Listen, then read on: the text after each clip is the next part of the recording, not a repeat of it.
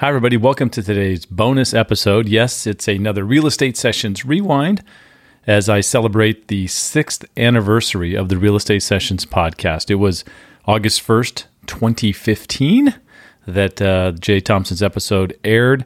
And now as I approach every year at that anniversary time, I take a few weeks off, replay some of my favorites from the past, and get a chance to kind of just take a little time off. So I hope you enjoy the Real Estate Sessions Rewinds.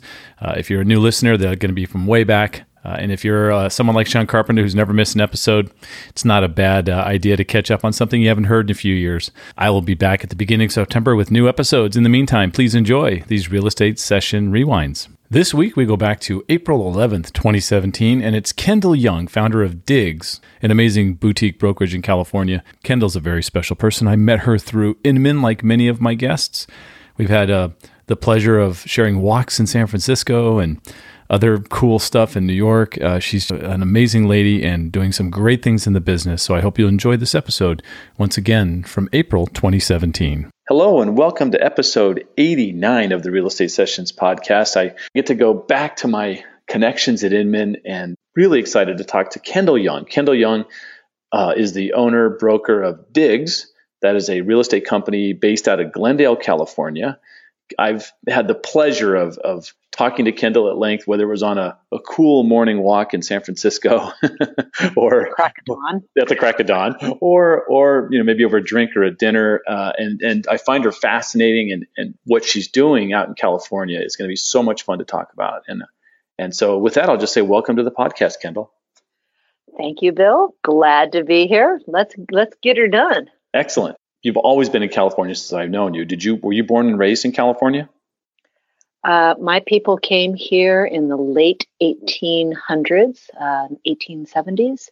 And we finally had someone in the 5th generation of our family here in California to make it out of California. Wow. So, yeah, I've never been east of the I-5, but now I speak at conferences, so I have, but yeah. Gotcha. So you're from, you went to high school in LA, your degree's from LA, right? Yeah. Yes. Los Angeles, born and raised. Yeah. Tell me something about California that you think the rest of the country misunderstands. Like they think Californians are this, but you're going to go, let me tell you, we're not. Golly, no, we're kind of guilty as charged. That's even better. Yeah, I mean, so I was born and raised in Los Angeles, and I did get out of LA for just a few years into Silicon Valley, my first job. I did not understand why people said that Los Angeles natives are crazy, like we're not like we're fruits and nuts or whatever it is they called us. And it wasn't until I got to the Bay Area that I looked back at Los Angeles and went, oh yeah, we're not sane. We're not like the rest of the people. And because I've never really been outside of California for more than a few days business trip, I can't tell you if our stereotypes are wrong. I think they're probably right. Yeah. We're crazy. We're not. So I grew up in San Diego, so I had my own thoughts about LA. There was the old rivalry thing. We were a little stepchild down, that just had retired admirals of Coronado, and LA was the big metropolis up north. And guilty as charged, right, Bill? It was, yeah. You're right, and I'll never root for the Dodgers, but that's okay. We can still continue the podcast. Good to know. Glendale is in the it's like the southern end of the San Fernando Valley. Am I pretty accurate on that?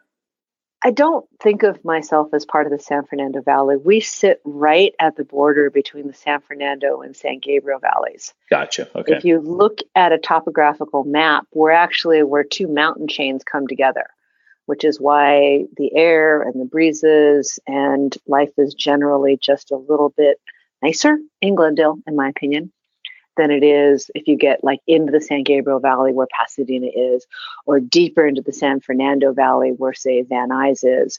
We're at this really nice little place where the breezes rush through and it's clear. Yeah, I think that people don't understand that you're talking about ocean breezes that instead of being kind of kept out, inversion layered out of those valleys, you're going to actually enjoy that. That's kind of cool. Yeah, they rush through that gap between the two mountain chains. Yeah. That's cool. You went to UCLA, and as a Bruin, I'm just guessing that you weren't sitting there thinking, I can't wait to get my degree and become a realtor. Am I right?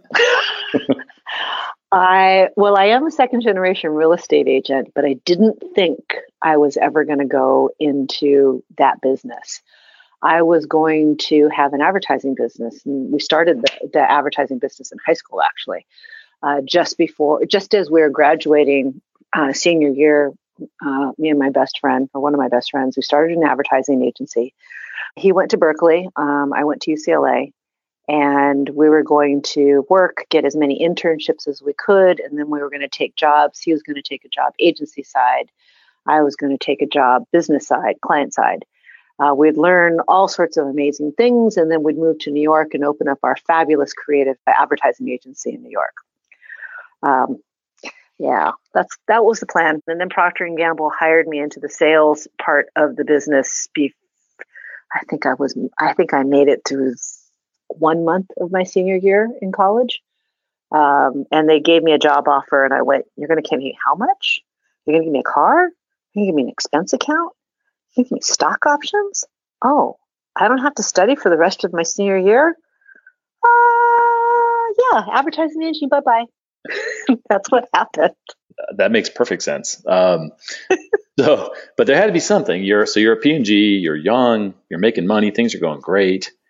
Something had to happen. There had to be this trigger, or this some sort of action that kind of led you into this realtor world. Bill, can I tell you the truth? Sure. Between our chickens, nobody else is listening, right? Right. I'm not employable. I'm just flat out not employable. I don't comprehend office politics. I don't understand what makes someone who works for a salary tick. I don't understand their stakes. I don't understand their motivations. I don't understand climbing for power. I don't understand any of it. So I spent 21 months pissing people off and having no idea why I was pissing them off. I spent 21 months saying, I'm not going to fill out your sales report. I don't see any reason for it. You know how much cake mix I sold. I broke every sales record known to the mankind of this division of Procter & Gamble. Why should I fill out a stupid sales report? Granted, I was only 20. I'm not employable. I like that honesty. Yeah. So it makes sense that the entrepreneur in you somewhere was going to come out.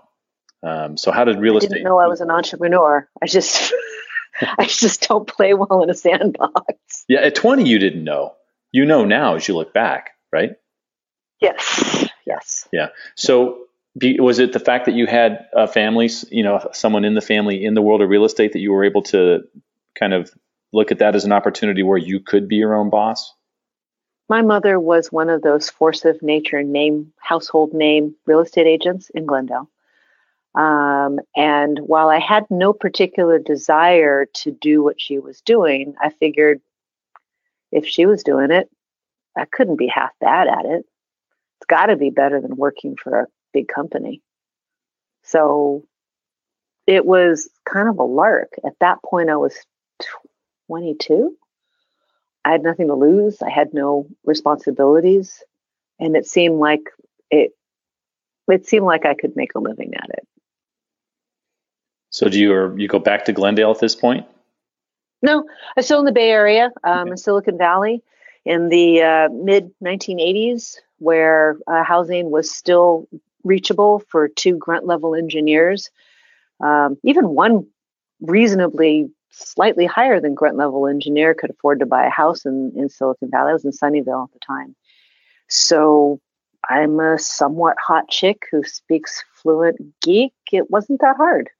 That worked out. So your first brokerage, did you start with Coldwell Banker, or was it someone else? I generally say that I started with Coldwell Banker. That's not really true. I started with Fox & Carskadden, which was a large family-owned regional company. And they were bought by Coldwell Banker some years later. And it's just easier to say Coldwell Banker all the way around. Gotcha. So, and how long were you with the Coldwell Banker family? Now, if I count those years in the Bay Area, 24. Not counting the fact that I'm a second generation Coldwell Banker agent. Yeah. That's great. I've had a lot of guests on the podcast who have a Coldwell Banker background in their history, and so I always like to ask the question. What are some of the ways that Coldwell Banker was able to kind of help you? Because I know that they're big on that training, and now knowing how you are and you want to do your own thing, were you able to make those two mesh, kind of absorb what they were offering, and then put your twist on things? Well, when you gave me the question ahead of time, I didn't know how to answer it. And the only thing that came to mind was the idea that no, Bill, I have no idea what Coldwell Banker did to help me, because how does a fish know that water helps them? Right. I mean, right. I didn't have any other experience, man. It's just, it's a big company. There's, I will admit, I spent a lot of time saying, well, that's a stupid rule. I'm not going to do it. And part of my pride is that I keep my nose clean. I've never even had a complaint, let alone an action or a lawsuit. Have always been a significant producer. So, you know what? The suits really couldn't tell me what to do. So they didn't. Well, I think that works across all major brokerages. If you're a producer and you do things the right way, yeah, you're pretty much on your own. You can do what you want, right? And there were a lot of corporate structures designed to make the ship run smoothly that had nothing to do with my business. And some of them I could ignore, and there were some things I couldn't ignore. So then I would just kind of piss and moan and generally get in people's face. But in general, I did not see that Coldwell Banker was a hindrance. I grew up in the late 80s, early 90s in an extremely agent-centric environment. And I believed hook, line, and sinker that Coldwell Banker was not as important as what I was creating as a personal brand. So I just pretty much decided I was going to do what I was going to do, and the brokerage and the environment and the structure around me, as long as they didn't tell me I couldn't do what I needed to do to grow the business I wanted to grow, I just kind of left them alone. They left me alone. Everything was okay. Right. Well, let's fast forward to a few years ago, 2012. You decide to do that thing that I said I would never do, and that's ever. That you're going to be a broker. You're going to own a brokerage. You're going to have to manage people. Okay, so technically I didn't. Even when I launched Diggs, I launched it as a brand underneath someone else's brokerage license. I still didn't want to be a broker. I'd been in the business at that point, 26, 20, I don't know how many years, 26, 7, 28 years, long time. And I still didn't have a broker's license and saw no reason to get a broker's license, much like I don't have any of those letters behind my name. Mm-hmm. Just didn't see the point. I didn't need to run a brokerage. I didn't need to have a great big business, name and lights, any of that's why it's called Diggs, not Kendyl and Company. I just wanted to see, could I create a brand? And a brand is not a logo, it's not a name. A brand is a promise of what you're going to experience when you do business with that company. I wanted to know, can I create a brand that can achieve a certain trust level with the local population that a really awesome human being can create? I just wanted to know, could I do that? Wow. And I figured I'd have, maybe an agent or two with me, and we would embark on this grand experiment, because I always knew I could feed the family with whatever my production was. The only thing I did outside of that is gravy, right? Right. So that's why I did it, and I parked my brand underneath another very strong family-owned regional company, Dilbeck Real Estate. Because Mark Dilbeck, who's the owner of that company, he and I go way back, way back. I trust him. He trusts me. We decided to experiment. Ultimately, Dilbeck is paisley wallpaper and I'm polished concrete floors. It didn't work out, which made both Mark and I, very, very sad. We're very similar in terms of our beliefs on how people should be treated. But yeah, so when it became clear that I wasn't going to be able to do what I wanted, I couldn't innovate as fast as I wanted to under a large brokerage. That's when I said, okay, time to stop playing around, time to get your brokerage license and pull up your big girl panties and get on with it. How big is your team now? Way bigger than I ever expected. I have 6 agents now, plus myself. I have two full-time staff and one highly paid consultant for marketing and social media. And we're in the very, very beginning stages of opening up a second location. Wow. Are you allowed to talk any more about that? Not yet. Okay, good. It's really, when I say in the very beginning stages, dude, you have no idea how beginning I'm talking. We'll get back to you on that one later. That's great. Okay. I want to quote a line from your website. Your site says, "We work hard, play hard, enjoy life, and we do some kick-ass real estate. We're a small office and likely to stay that way, but we need a few good people to come play with us." It is obvious that as you build this team, that you want them to align with your vision. Can talk about that process and how what do you go through when you're deciding to bring an agent on board? How do you make that decision? Yeah. Okay. So how many days do we have to discuss this? Answer? As long as you want. All right. Golly. Part of this itch that I need to scratch is my distress over the decades-long trend in our real estate industry of moving towards volume rather than quality. And I mean this in a really broad sense, not in a granular sense. So an example would be the trend towards these really large offices with hundreds of people on the roster, and filling the roster with as many bodies as possible, but not necessarily quality bodies. And the concept is noble. The concept is, we're going to train all these people, and the ones who take the training and do the work will rise to the top, and aren't we great? But there's a lot of collateral damage that is wreaked upon the consumer for, let's say it's 235 people in a particular roster. Mm-hmm. 5 are making a really good living, 5 are paying the bills, 5 are on their way to being good, and the rest of the 220, one deal every 2 years. That's a lot of collateral damage. And I'm distressed by that. Part of the reason that you have these large rosters is the financial model on how any real estate office makes a profit. And this particular model, and it's common across the industry. It's not one particular company. This is just endemic. It's part of how we've arrived where we are today, is to pay really, really, really high commission splits in order to attract and retain the people will help you pay for the brokerage, given that the vast majority of people that you have are only going to sell one property every couple of years or so. We're not talking the national average of 4 to 6 properties a year, right? Right.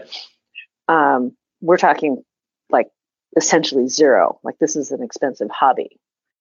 So because they're giving such high splits to the, few people who are really selling the homes, they have no profit left over to really develop, these people who are selling 1 to 2 homes every couple of years. I think that's a broken model. That's ultimately not sustainable in an environment where the consumer has access to so much more information about who they should hire, why they should hire, and what that person should be doing for them.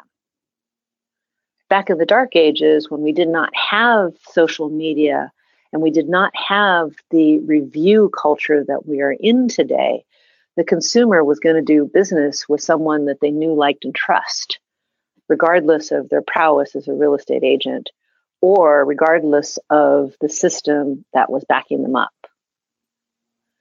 But now the consumer still wants to do business with someone they know, like, and trust, but now they're going to check out that person, see what the reviews are, see how many properties they've sold, see what kind of company they're with, see what kind of social footprint they're in. With that backdrop, I do not think it is long-term sustainable for our industry to ignore completely the care, feeding, training, mentorship, and coaching of the people, of the agents who are underneath their brand. So call me bleeding edge, if you will, but I believe that what I and many thought leaders across the country are trying to accomplish is figuring out how to raise the standards of everything that touches our brand. Because remember, a brand's not a logo, it's not a color, it's a promise of what the consumer is going to experience when they encounter our company. Which means that if you take that seriously, everything that touches your brand has to be of a certain culture and quality. It's a really long, terribly, and almost tragically egg-headed way of answering your question. I love it. But that's what I'm trying to accomplish. I'm listening to that answer. You and I met at an Inman Connect event years ago, and yeah, we were gonna walk at dawn, and then I drank. Well, okay, I actually don't drink. The people around me were drinking too much, and I stayed out too late, and then I didn't wake up in time. But exactly. That's beside the point. That's all right. But there have been so many people that I've met at the Inman event, say back starting 2010, 2011, that Inman crowd then, yes, who are doing things like you're doing now. It's so yes, much fun to watch this movement, I'm going to call it, whether it's Marguerite Giguère, Lisa Archer out on the East Coast, and what you're doing in California. It's so cool. Talk about the importance of being around those people and being able to kind of, I'm sure, bounce ideas and to develop these things together. I really can't say enough about it. There's two things that were really important. One is the Facebook groups. And before Facebook, it was Active Rain, but Active Rain made my head hurt and I couldn't understand it. So, put that aside. Right. But coming in an online space like Active Rain or Facebook, and sharing ideas across the country, across the globe in many cases, and then Inman allowing us to come together and meet face to face. I really can't say enough about how it opens your horizons. It makes you think differently. An absolutely formative moment for me was listening to Christina Wise at that. I think it was the second Inman I was at. It was in San Francisco. We met in New York in 2010. I think it was in San Francisco later on that year. And she did her first. She was the Good Life team was the darlings of the industry right at that particular moment. And Christina did a presentation, and it was about the idea that their company was formed to serve the consumer. And she said it in a way that wasn't a many expletives deleted cliche. It wasn't a sales line. It was something that she believed in and that she was demonstrating how she created a company to serve that ideal. And it took everything I had not to stand up and say, "Amen, sister." And up until that point, up until that moment in that ballroom, on that stage, I thought I was just crazy. I thought I was a crazy Looney Tunes person, Bill. I thought that I had all these ideas on how things should be done and what should be said and how the consumer should be treated and the tools that we should use. And I could go on and on. I thought I was just a Rasputin in a corner muttering to myself. And it was seeing that thing. And then later on that day, I think I wound up at lunch with some women who believed what I did, like Jennifer Children in Atlanta, where we just shared about our mutual belief in this higher order. It was not about transactions. It was not about volume. And it's about money because money's got to fund this thing, but it wasn't really about the pursuit of money. It was about the pursuit of a better way to treat the consumer. Like, it was just like, it was game over, Bill. To know that I wasn't alone, it was amazing. I was at that conference too. That was a very powerful presentation Christina gave. Yeah, you're right. I love the way that all of that has come together. But I want to talk specifically about what you've done with Diggs. Your website is out of this world good. It's spectacular, and I want to find out from you where did the inspiration come for what you did there? What you've kind of taken. Oh golly, where did I get inspiration? There's so many different places. The main influence behind my company is to see everything that we do from the eyes of the consumer. What is going to deliver value? How is the consumer going to benefit, right? So the consumer doesn't benefit when you brag about how, your market share, right? Doesn't benefit to have lavish bios about your agents. I mean, that's helpful if they're looking for an agent, but it doesn't really help the consumer that much, right? It doesn't help the consumer to have the same stupid IDX information that every other stupid broker in your area might have. That's parity. Everybody has it. That doesn't help. So the impetus behind my website was thinking what would help the consumer. If I was a consumer and I wanted to buy or sell a piece of property in Glendale, what would help me? So that's why you see three types of information. The first is the expected IDX information, but I use Real Scout because I actually think this is a platform that is better than Zillow for someone who is actually in the hunt to buy a house and not tire kicking, oogling pretty houses, but actually looking to buy a house. I think Real Scout delivers a unique value that is not available on a consumer-free site. Can I interrupt there? Is that computer vision kind of machine learning kind of stuff they're doing? Yeah, Andrew, the master of the visual presentation. Yes, okay. Machine learning. So I have that for my property information because it's still expected. I have a ton of hyperlocal information because I want people to get a flavor not only for what Glendale has to offer, but the different variations and shadings and neighborhoods and nuances and happenings. My city's not done a great job of doing that, so I do. And then the third bucket of information is, I call it consumer empowerment, but it's educational stuff. How to do this, how to see that, what questions to ask in an open house, for example. And then you had asked me about the sold stories. The idea that the stories of human beings is just, as humans, we're attracted to other humans, right? We want to know, what have you been through? What did it feel like? What were you afraid of? And how did you overcome that fear? And I think these stories can embolden people to go through what is, for almost everybody in residential real estate, it is some life transition. Most people don't change their residence on a whim. Some people do, but most people, they have to do it, or they feel like they need to do it because something is happening in their life. They're getting big, the family's getting bigger, it's getting smaller, death to forth and taxes, employment. These are big life challenges. And I think that telling the story of people who have been there, done that, can embolden them, or at least help calm their fears and anxieties about going through this life transition, whatever it is. So that's what my website is trying to do. It's trying to educate, empower, and help them. It's trying to promote and be the ambassadoress,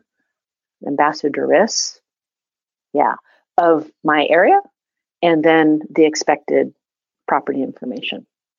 And, shout out to the Hardisons. They're the ones who developed the website. My first website, Glendale and Beyond, I had literally zero Zippo, no input. They just did it. And it was very reflective of my energy. So when it came time to do the company website, I said, go. But I knew more at that point. And I said, go, I want this, this, this, and this. But it still was not a lot of input. John is kind of a genius. He isn't kind of a genius. He is a genius, and good people. Yeah, you say you're trying to accomplish those three things. I'm going to say you have accomplished those three things. It really is spectacular. Anyone listening needs to go to GlendaleDigs.com and check it out. I just love seeing, like you said, something so consumer centric and not the same old thing. It's just, well done. Well, I've had you here the half hour and you're very busy. So I'm going to ask you the same question I ask every guest on the show. And that is, if you could give one piece of advice, just one, well, maybe two, to an agent who's just getting started in the business, with all of your years of experience, what would that piece of advice be? I do have two pieces of advice. Okay. The first one is just do it. It is normal, especially if this is your second, third, or 20th career, to have a lot of fear and considerations about, well, you name it. But if you've done your analysis and you believe that real estate is an avocation that you would be successful at or could be successful at, not something you're doing to fill in the gap before your next job offer comes in, but something that you truly think you would be good at, shut up and just do it. That's number one. Number two, we are past the point of part-time dilettantes filling in the empty hours of your day by selling a house or two here and there. So my second piece of advice is to either join a team or find yourself the most amazing mentor you possibly can, paying money if need be, in order to get the right guidance and mentorship to do this the right way and not by the seat of your pants because you think real estate is easy. Real estate is easy. It's not rocket science, but the business of real estate is terribly complex. And to not have the collateral damage that I spoke of earlier, you can't do it just because you know how to fill out a stupid contract. It's way more than that. And you owe it to yourself and you owe it to your potential clients to find out what it is that you need to do to earn the commission that you're going to be paid, because it's a handsome amount of money. It's not something that just fell on your head because you were charming. Kendyl, if somebody wants to reach out to you and follow up with some questions, because you've raised a few here. Maybe. I might have pissed off a few people too, but I'm sorry, not sorry. No. What's the best way for someone to reach out to you? Email Kendyl at kendylyoung.com. That's Kendyl. And I'll tell you the story of how I got that name next time I see you, Bill. Kendyl at Glendale, Glendale, Diggs, DIGGS.com. And if you want to know why I named it Diggs, it's because I sell cool digs, man. That's awesome. Kendyl, I can't thank you enough. It's been a wonderful half hour to have you on here. There will be a Kendyl part 2. I'm just going to lay that out there right now. Okay. It'd be fun. This is how I work out the rather complicated thoughts in my head. That's awesome. Thanks again for your time. I really appreciate it. You're welcome, Bill. Thank you. Thank you for listening to the Real Estate Sessions. Please head over to ratethispodcast.com/RE Sessions to leave a review or a rating, and subscribe to the Real Estate Sessions podcast at your favorite podcast listening app.